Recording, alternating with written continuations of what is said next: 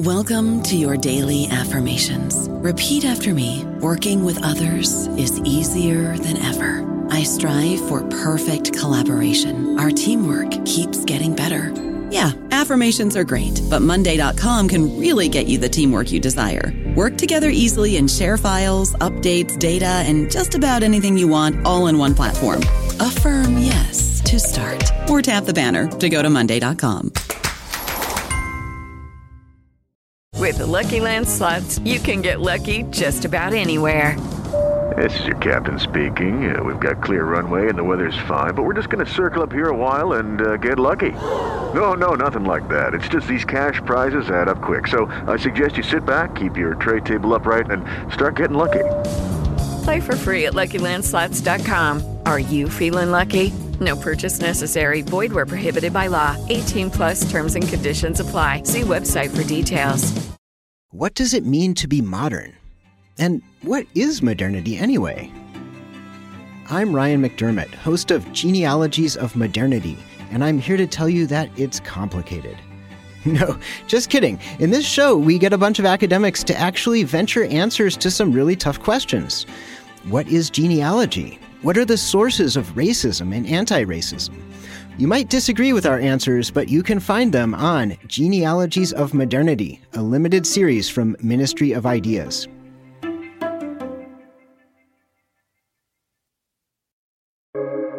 Welcome to the New Books Network.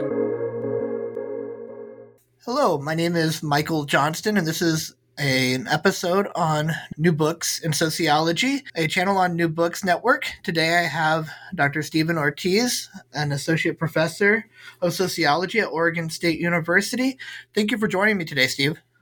Well, it's great to be with you. Excellent. So, Steve, could you tell me a little bit about yourself?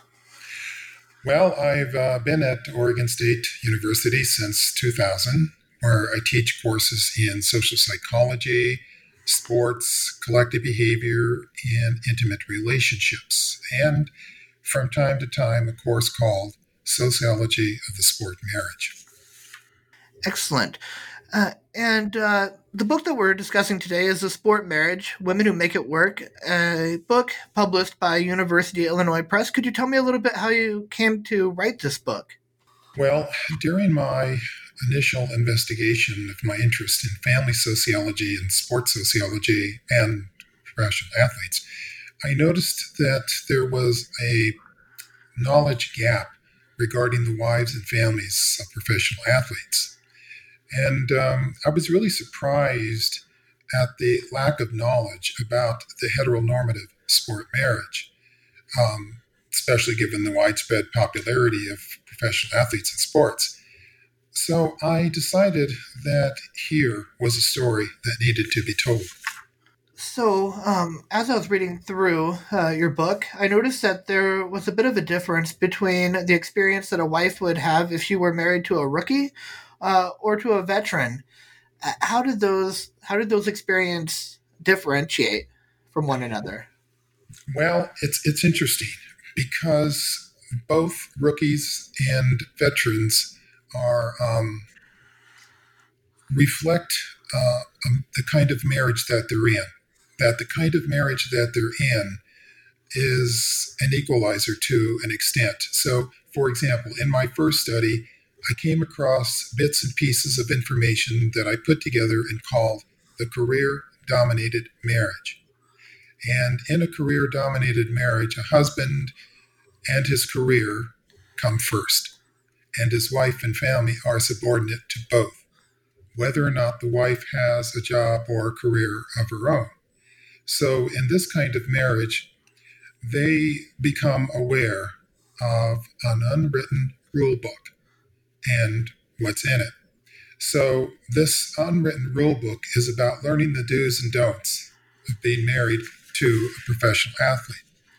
For example, in Chapter 2, it's avoiding doing anything in public life that would reflect negatively on the husband or his team. In Chapter 3, I describe different rules that the wives must follow while traveling with their husbands and teams. I refer to this as a code of conduct.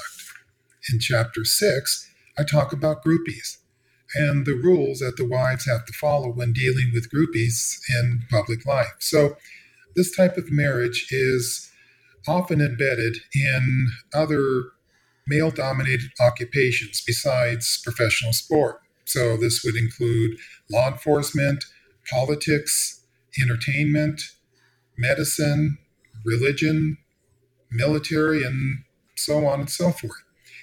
In male-dominated occupations, most women are relegated to subordinate status, whether they are wives, unmarried female partners, or co-workers. And in certain cases, because of this workaholic approach that he takes, this arrangement might result in the husband's neglect of his marriage and family as he builds and focuses only on his career. So the husband who would take advantage of this career-dominated situation is the spoiled athlete. The player with the spoiled athlete syndrome, as I call it, learns to control others by influencing or pressuring or manipulating them to accept his needs or wishes. Other characteristics include, for example, he may have a deep sense of male entitlement, a strong perception of occupational power, a lack of accountability for inappropriate off-the-field activities, and a diminished sense of responsibility for marital and family functioning. The spoiled athlete believes that the world revolves around him. So there's some narcissism involved. If he's famous, the spoiled athlete will embrace his celebrity status and most likely will try to use it to his advantage or to take advantage of others. And finally, mood changes, emotional outbursts, rash judgment, emotional or verbal abuse, acts of hostility, and even violent behavior are common among those who have this syndrome. So I examined the career-dominated marriage, the spoiled athlete syndrome, and many other issues in a longitudinal study, a second follow-up study that I did. I found the existence of a career-dominated marriage in 6 major themes, which are the 6 chapters in the book. They include public life, traveling with the husband and his team, power and control issues, mother-in-law issues, groupies, and infidelities. I discovered that the sport marriage still flourishes as a career-dominated marriage, and all 6 chapters are evidence of this. And you write a little bit about the wife's experience with her social circles as part of the larger professional family. How does this fall into the equation in terms of their relationship with other sports wives, whether they be married to the professional athlete or they be a girlfriend of that athlete? Social circles serve as a way of connecting with each other. It's who they hang out with. It's all about their friendships. So the wife feels accepted by other wives in her social circle. And it's in these social circles, that wives support one another. They share stressors, pressures, and setbacks in the husband's career. And so they feel from time to time that outsiders can't relate to them. And they have trouble relating to outsiders who know nothing about their husband's careers. So she tends to have more in common with certain wives than others. For example, she might be a member of a Bible study group. They might be going through pregnancy together. They have a shared interest in certain activities. So you have the wives as members of the social circle. But to answer your question, the girlfriends are part of it and they're not part of it. The girlfriends are rated by the wives according to the type of relationship they have with the players. They range from the revolving door girlfriend, the steady girlfriend, the cohabitating girlfriend, and the fiancé. So the first 3 come and go, and they could never count on seeing a wife who was a steady girlfriend, or cohabitating girlfriend or revolving door girlfriend. They can't see these girlfriends as anything to have to do with them. So the fiancée is closer to becoming one of them, and so she is more acceptable than the other three girlfriends. In this girlfriend experience, is there an experience that changes as the relationship starts to grow between the two, between the professional athlete and her, or is the girlfriend never able to be fully established into the larger social circle of professional athlete and the wives? That's a good question. The revolving door girlfriend, the steady girlfriend, and the cohabitating girlfriend are, shall we say, non-existent. They only accept them if the professional athlete accepts them and brings them to different functions, team functions, social functions.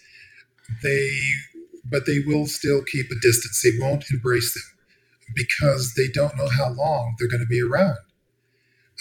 The fiancé has a better shot at being accepted outright because she is going to be one of them eventually. So she may be more acceptable. And there's also something to say about the professional athlete, if I recall, about whether or not the wife is accepted, depending on whether the athlete is a rookie or a full-time professional athlete who has experience in the league. Is that correct? Yes. I found that rookie wives, let's say the rookie players don't have much social or cultural capital because they haven't proven themselves. So their status is limited, it's tenuous, and it tends to be very low. And their wives share this status. Nobody really knows how long they're going to be around or if they're going to be around at all. Generally, they'll know after the first season, and whether or not he's on the team and he's one of them, which means his wife is one of them, or whether he's gone altogether. And what are some of the unwritten rules then that the rookies' wives have that as part of this waiting period, as they figure out whether or not that player is going to be a good fit for that team? Well, for the rookie players, it's know your place. They have to know their place, and their place is conveyed in the locker room, during practice, team functions, and in other ways where they interact with each other. For the wives, it's also knowing your place. And this happens through bridal showers, baby showers, at home games they sit together, and so on. So the message is very clear. Don't do anything to rock the boat. Just bide your time. And if your husband is acceptable and he makes the team, then you will be too. Now, this doesn't completely relieve the veteran player, nor does it relieve the veteran player's wife of challenges of their own. Yeah. So what are some of the challenges that wives of veteran players experience, as well as the experience that veteran players are having being in the league for many years? Well, the starting point has to do with the career-dominated marriage. It's the career-dominated model that is at the center of the marriage. And the wives find that they have to be strong and resilient to make it work. But this strength and resolve sometimes isn't enough. In trying to support this type of marriage, it leaves the wife feeling empty and unfulfilled, especially if she has to give up an aspiration that means a lot to her in favor of his career. For example, in the introduction, I talk about Dana's attempt to take her own life because she had to give up everything that she valued, and she thought it would come back to her. It was just a temporary thing. But after a number of years into the marriage, she realized that she's always going to be a baseball wife, and that's pretty much going to be it. So she saw no alternative to her situation and tried to take her life. But there are other challenges that the wives have to cope with, and the stressors in the husband's career and in their marriage. And these would include, for example, geographic mobility and instability, seasonal separations, occupational injuries, groupies, infidelities, public life, traveling on the road with her husband, and power and control issues in the marriage. There's a story about Amanda where she had an eating disorder, and she found out later it's bulimia, and she had this at a relatively young age, and she dealt with it the best way possible. It progressed from laxatives to binging, purging, and she thought her husband-to-be, they met in college, he played college football, that he would be sensitive to her issue. And when he found out, he discovered her late at night when she was eating, unbeknownst to him, and gorging herself. And he discovered her at night, in the middle of the night, and so he wanted to know what was going on. And so she told him, and he seemed to be supportive and sensitive, and said, yes, I understand, okay. And then when they went out and were around people, and he would make fun of her. He would say she's got an eating disorder that ends all eating disorders, and he just made a joke out of it. And she found out that he wasn't very supportive and he wasn't sensitive. And this was something that she had to deal with if she was going to stay with him, is to be the butt of his jokes. So, yeah. You write a little bit about how some of the women would remain employed, but it was difficult for them because even if they have their own career, their husband's career still served as primary. And then other issues that came up were with childcare and the necessity for the mother to be a full-time mom while being a full-time wife. Could you talk a little bit more about those challenges?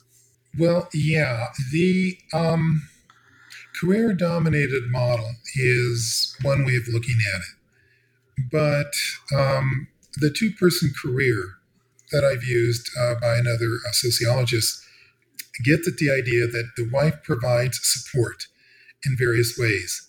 She provides support without recognition of what she does for his career. She provides economic, the fact that she doesn't have to go out and work so she can do everything in the home. That gets at what you were saying. It's a way of supporting his career. So in a way, she's in service to his career. And she does this without taking pay or any recognition, formal recognition. So it's a situation where she feels that her main duty is her family, but supporting his career is part of that responsibility. So she will give him rub downs after games. She will time his wind sprints during the off season. She will make his favorite dishes and meals, but that are healthy. She oversees his rehabbing if he's injured seriously. There was a wife who, her husband had a hip injury. He played football. And she said, here's a little bell and just ring it whenever you need me. And so he was okay for a few days, but boy, he gave in to the urge because he kept ringing that bell incessantly. And she said, well, I'm going to take it away from you. I'm tired of you ringing this dang bell and you're driving me crazy, and on and on and on. So he got the message. They do everything they can to make sure that he plays well, that he has a successful career. But what's interesting about it is that I found that a wife will expect him to be good at what he does, to have career success. It's an expectation that she values. She's saying, look, I'm doing all this for you. I'm making it possible for you to be out on the field. I take care of all your needs. And that's fine. I accept that responsibility. But you, on the other hand, have to be a success. You have to make it worth my while. So doing this for him validates her sense of self-esteem. It makes her feel good about herself. But she feels even better if he's successful in his career. Then it's a validation of what she does for him. And then the overall experience, even after the career is over with, really depends on whether that athlete continues their career in a highly competitive market. What influence? So maybe it's less about sport, but maybe more about competition. Did you find that as being a major influence in how the marriage how it exists? Well, there is a term that I use that I call the internalized we partnership. And the wife does all of this marital labor, we'll call it, and she internalizes. She feels good about what she's doing as long as he's successful. Now, part of this internalized we partnership is a vicarious identification with his success. She feels good about herself if he has a good game, if he gets him into the World Series. It comes back to her. Oh, you must feel so proud of him. The owner might say, you girls are doing a good job at home. Keep it up. So there's that going on. And there's another thing that I refer to as teamwork, a marital teamwork. So the wife sees what she does for her husband as a kind of teamwork. She does her share of the work. He does his share of the work, which is to be successful. So this teamwork, though, backfires, will often backfire because he will take advantage of it. And she begins to realize that she was doing more of the giving and he's doing more of the taking.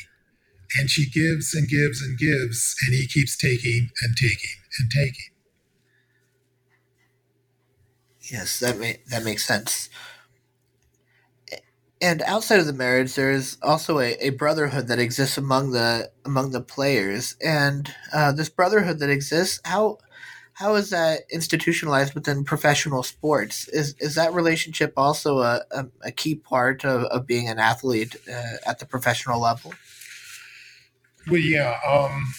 I think going back to the other question, you were referring to retirement. Does this pattern, the career-dominated pattern, does this stand up over time? I would say yes. I just finished an article where I write about the retirement issues. And this career-dominated marriage can continue to exist if he finds a job, a career, that sustains the career-dominated model, like law enforcement or firefighters, where the marriage continues to be important, but not to the extent that his career is, his new career, his second or third career. Most of the baseball wives, I found out in the second study, their husbands went into coaching, right into coaching, so they have that competitive thing going on. And the wives feel that they had no idea they would go on, that their husbands would go on to coach. And so they would throw up their hands and say, well, here we go again, So it tends to define what they do as work, not only in retirement, but as a second career. It continues well into the later years. The brotherhood. Sport organizations isolate players from the public. and they strictly control the men's schedules and activities and encourage them to strongly bond with each other. So certain patterns become embedded, which distinguish them as a special group of men who have a strong sense of superiority and that they are separate from non-athletes. This brotherhood emphasizes strong support. It emphasizes mutual respect. It emphasizes feelings of solidarity, and it emphasizes an inherent loyalty. And among this brotherhood of teammates, they are governed by certain team rules.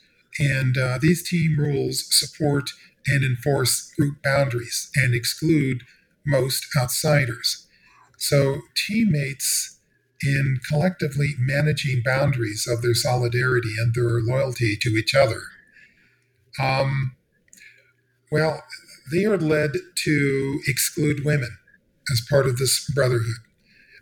Women such as wives from various areas of their occupations. So the women are finding that they are privy to certain information about the players, and they don't want this kind of information. So it works both ways. They guard clubhouse and locker room secrets. The men in this brotherhood protect sexual privilege with female groupies, and with other interested women. And so it's an interesting story. I call it Team Spirit Night. Every Thursday night during the season, they have a Team Spirit Night. And this is where the team rules are enforced. And the wives are aware of what's going on. Because basically what's going on is the team meets at different clubs or bars, and they meet other women at these bars or clubs. And so the wives aren't allowed to go on these excursions. It's just the men. And it's where they hook up with some of the women that they meet. So on this one Team Spirit Night, this rookie brought his wife to one of the bars. And the men didn't know what to make of it. They were surprised that he would have brought his wife. And so they carried on like they normally would without women around. And he got the hint that she shouldn't be there. So he left early that evening. And the very next day, he had a sign on his locker saying, "You owe us $600 for this rule infraction." And so he was caught off guard, and he didn't realize that that the rules were that important. And he found out that they were. So how do the wives feel about this brotherhood? They don't like it. Many wives feel that they are in direct competition with the brotherhood. They feel that they spend too much time together. They've already spent a lot of time together, time that could be spent with their families.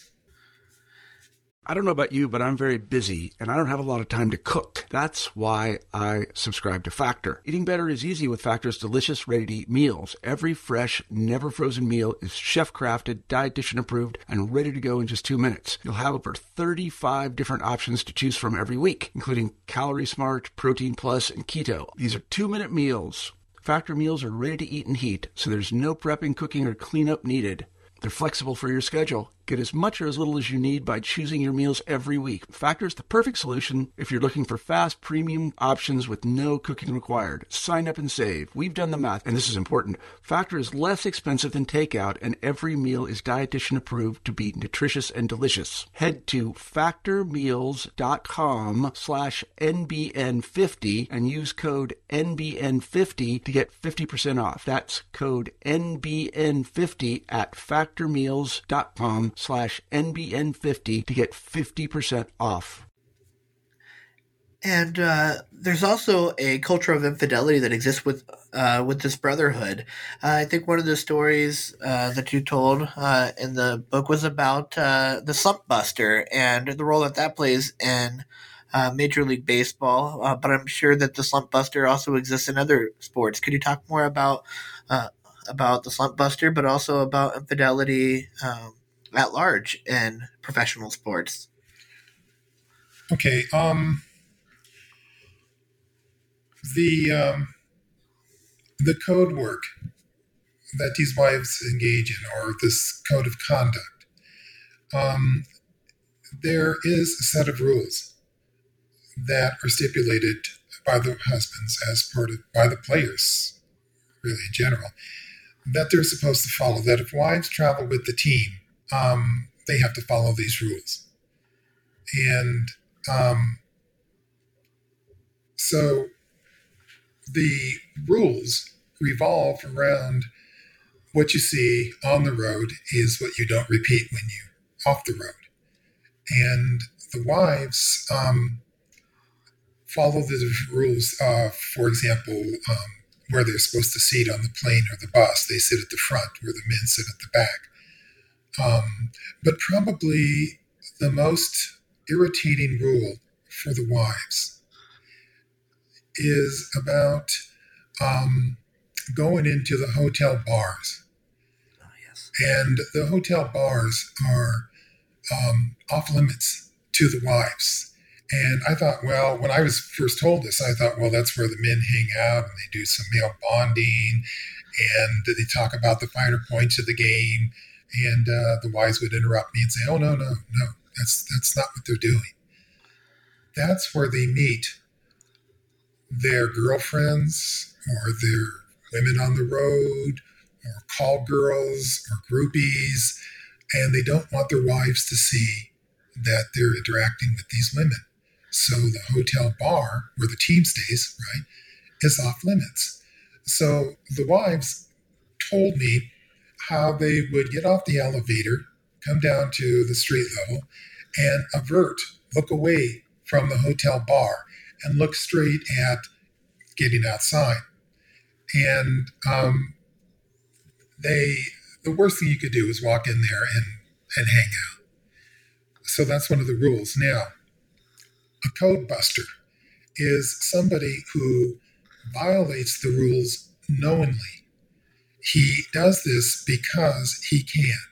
When he, for example, there was one famous ball player, and he said, what are you girls doing out here? And he said, well, we are not supposed to go in the bar area. And he said, follow me, come with me. This is a ridiculous rule.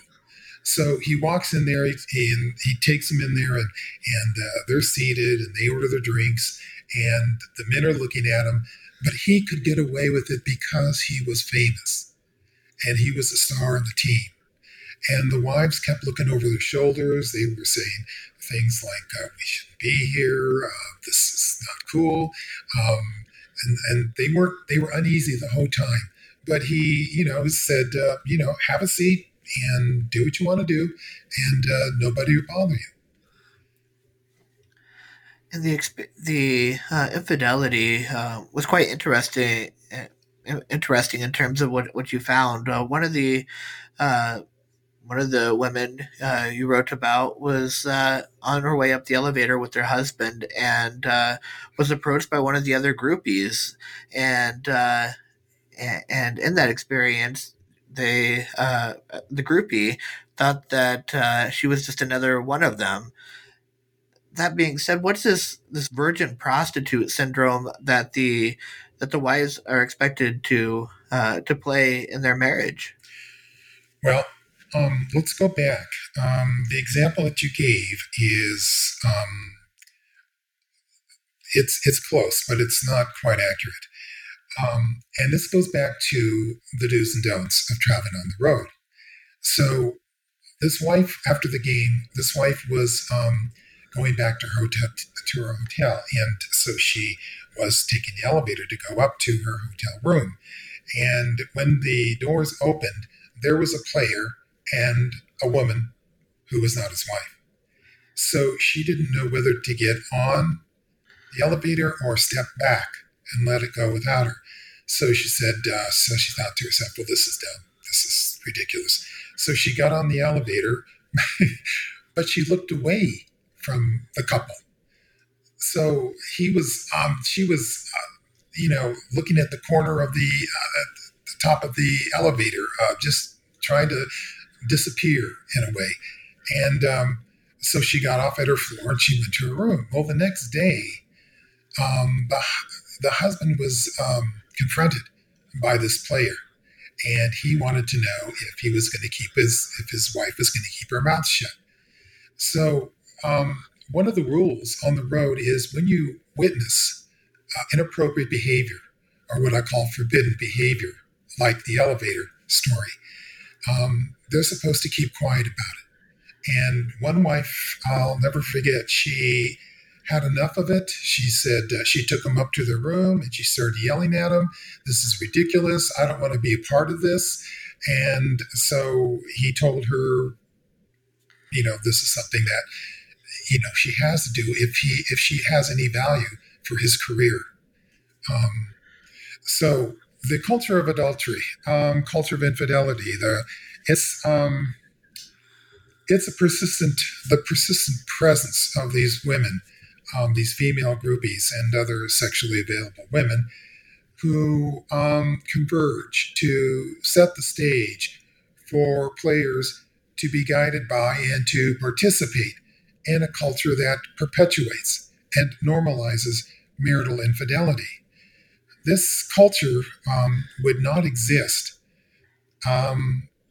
if the institutionalized brotherhood didn't sanction teammates who individually or collectively take advantage of sexual opportunities for women.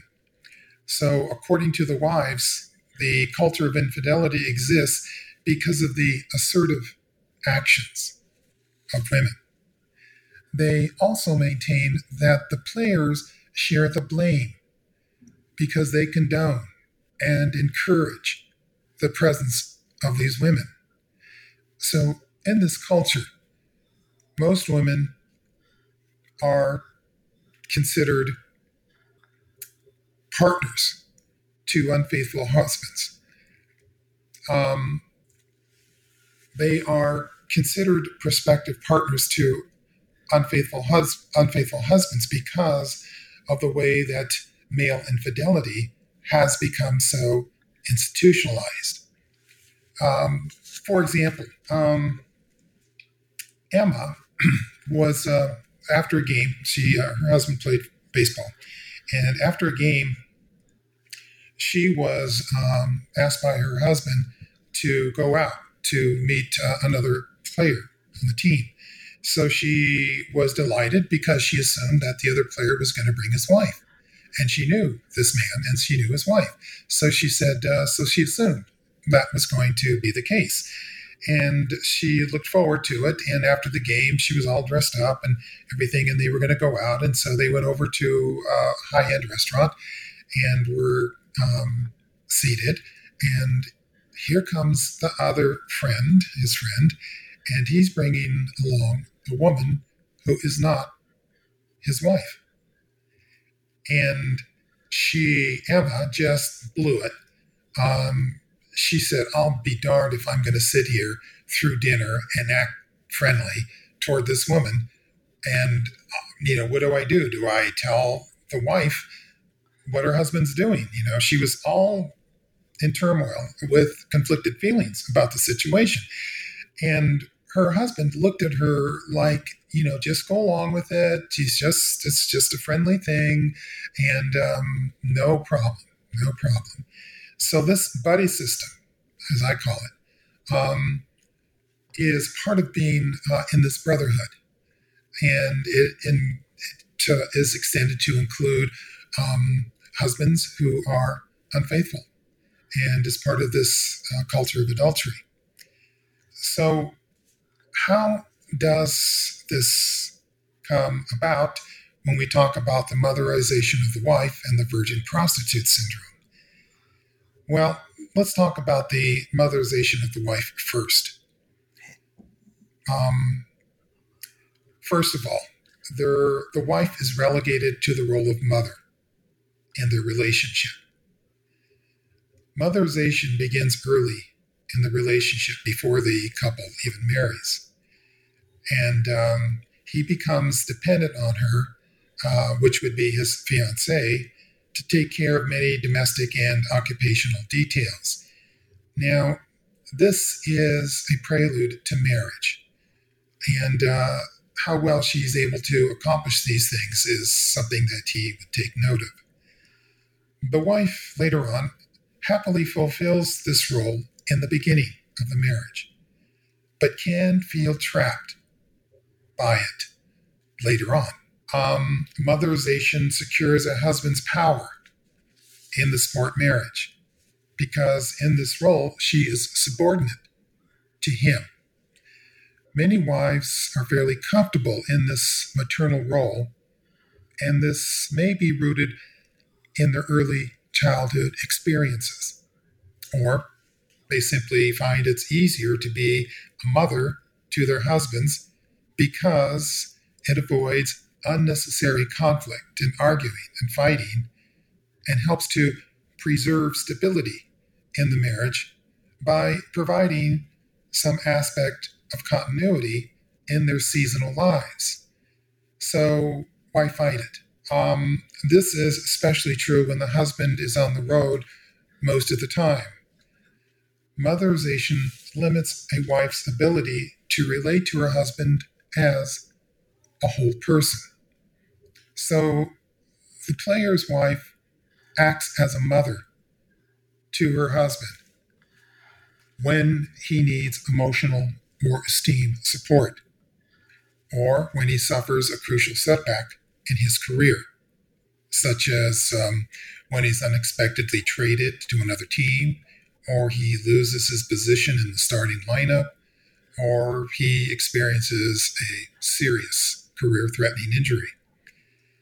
Most wives will support their husbands in these and other occupational situations, regardless of whether they have been motherized. But the motherized wife slips into this role because it has already been defined and realized as an essential aspect of the marriage, and because she believes, above all else, that it benefits his career and their marriage. Now, what's interesting is that what the wives told me is that the husband will look for this quality in a woman and realizes that he can marry almost any woman who is attracted to a professional athlete. But the woman he marries will have this quality. And this is a quality that he is actively looking for. Once this pattern is established in the marriage, a woman's deference to her husband and his career can become habit forming. And it plays a very important part in the husband's dependency on his wife. Now, do the wives do this to themselves? No. The husbands see them this way. Do the wives go along with it because it's better than trying to fight it?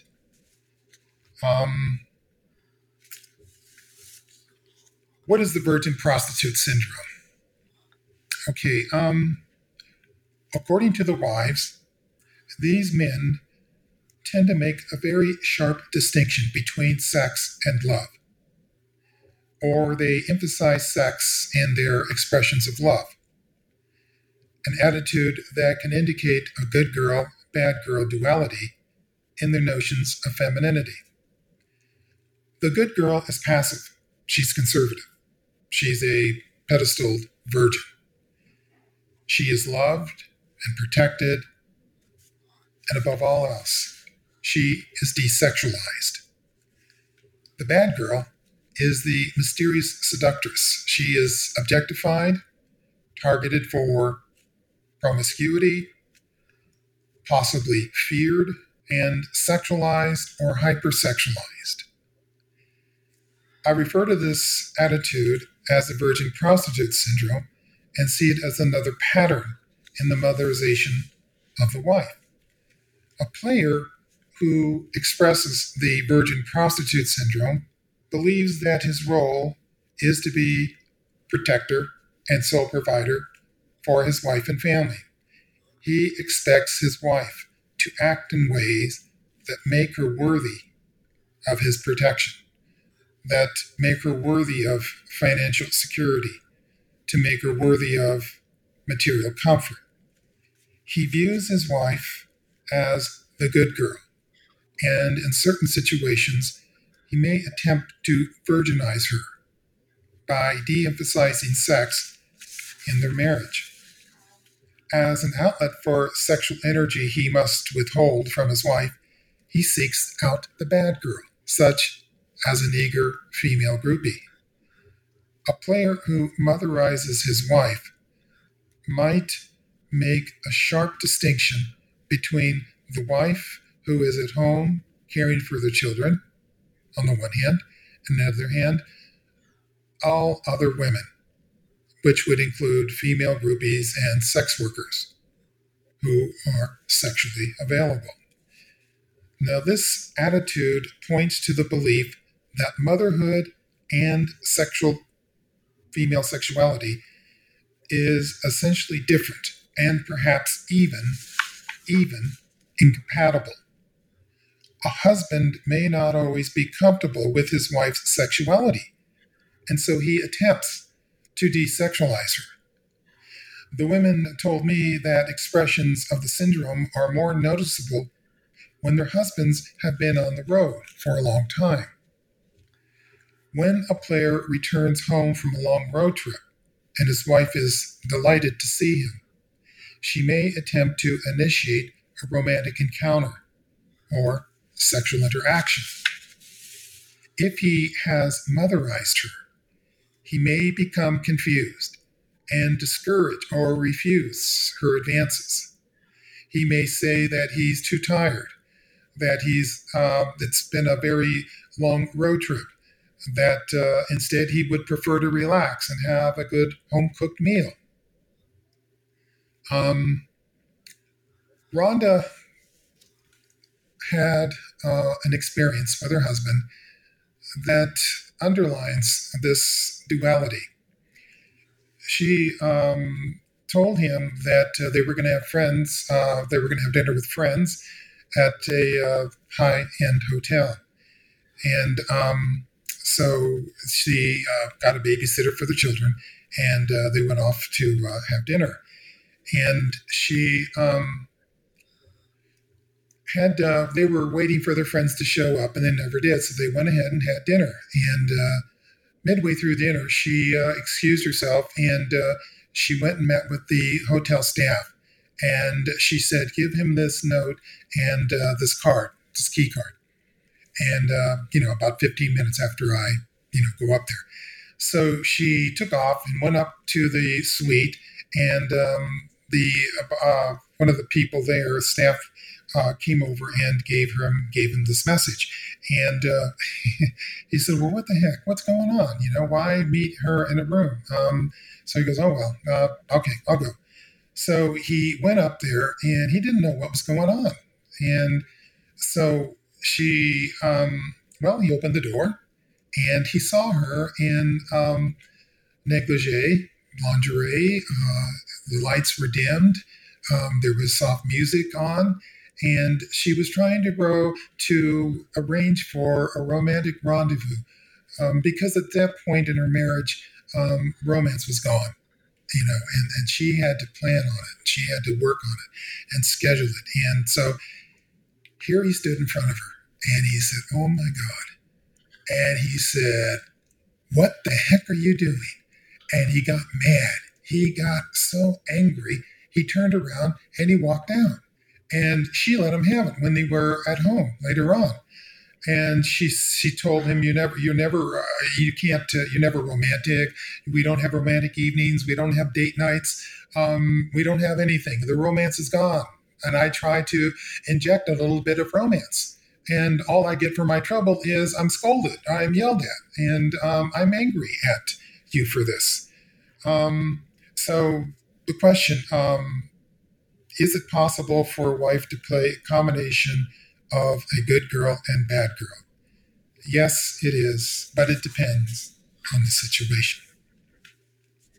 I think there might be some role boundaries that have been created as a result of the unwritten rules of an athlete and the expectation that he holds of his wife playing the mother role that could result in some of these conflicts that are occurring with the players and their wives throughout this book.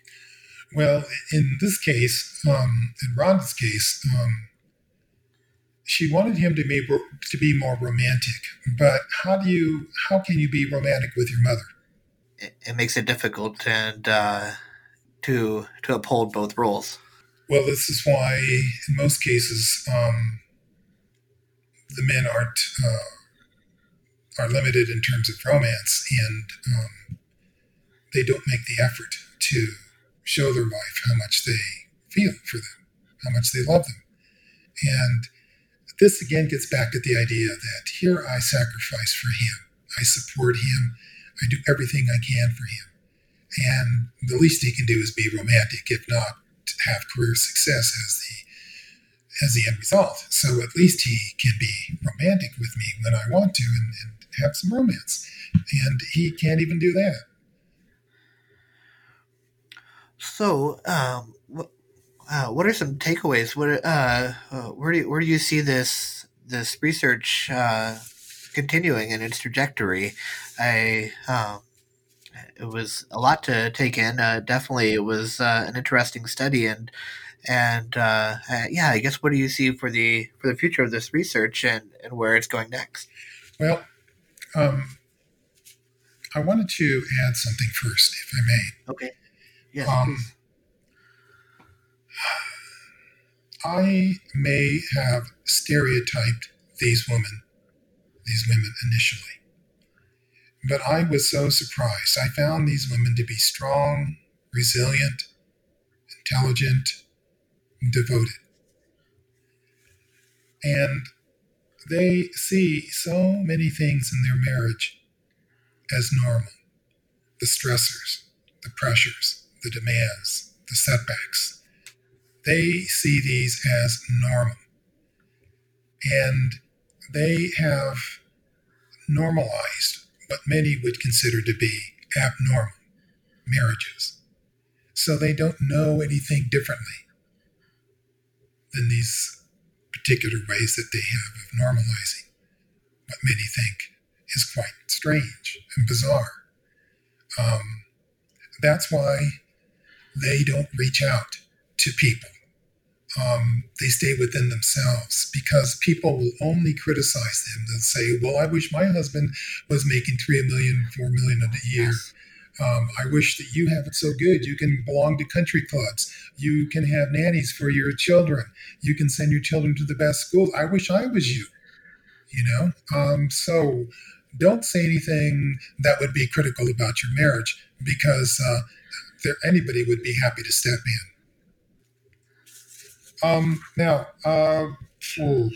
So I have a paper that's been accepted for publication by the Sociology of Sport Journal, and it's Women Caring for Retired Men, Continuation of Inequality in the Sport Marriage. To answer your question, I've started work on a second book, a sequel, and it's going to cover geographic mobility, different kinds of stressors, seasonal separations, occupational injuries, and retirement issues. And that's going to keep me busy. Yes. Always more work to do. And this book is excellent, and it's going. I hope for it to have a great impact in society. You're disseminating this information. I think in hopes that people will learn something from it, but also be able to possibly apply it into practice. Everything from diversity issues to having managers or part of the corporate office, having people there to help the players work through marital issues that might be taking place. Can I say something? Yes. The conclusion of the book has advice for women considering marriage to a professional athlete. And I got most of this from the second book, the second study that I did, and it's pretty detailed. So any woman thinking about marrying a professional athlete, if nothing else, if they go to the conclusion, they'll get a real good, realistic viewpoint of what it's like to be married to an athlete. This second book, or this book project that you're working on now with retirement, that's probably moving a little bit away from marital issues and more towards players and what to expect after the game. Is that correct? Yes, I found that multiple concussions, CTE, is a major issue, and the wives talked about that. They talked about depression and how devastating depression is and how it affects their moods, their mood swings.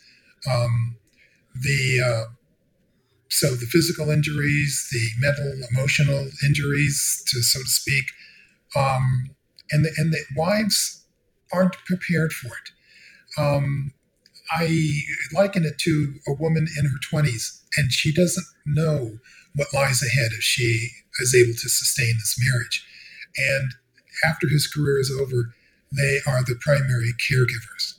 They have to provide care work to their husbands because even though they were used to it during his career, and retirement is difficult because they are deteriorating in terms of their bodies and minds. And these brittle bodies and broken minds, the wives have no idea of how to care for that. So they're considering institutionalization, and they hate to do that because they've been married for 20, 25 years. And he's not the same man that she married. Well, thank you for the sneak peek on this upcoming project, and I look forward to reading it once it's been published, and possibly having you back on the show for another episode. Well, thank you very much for the opportunity to discuss my book. Thank you all for listening. This has been another episode of New Books in Sociology. Again, it's a channel on the New Books Network, and have a great day.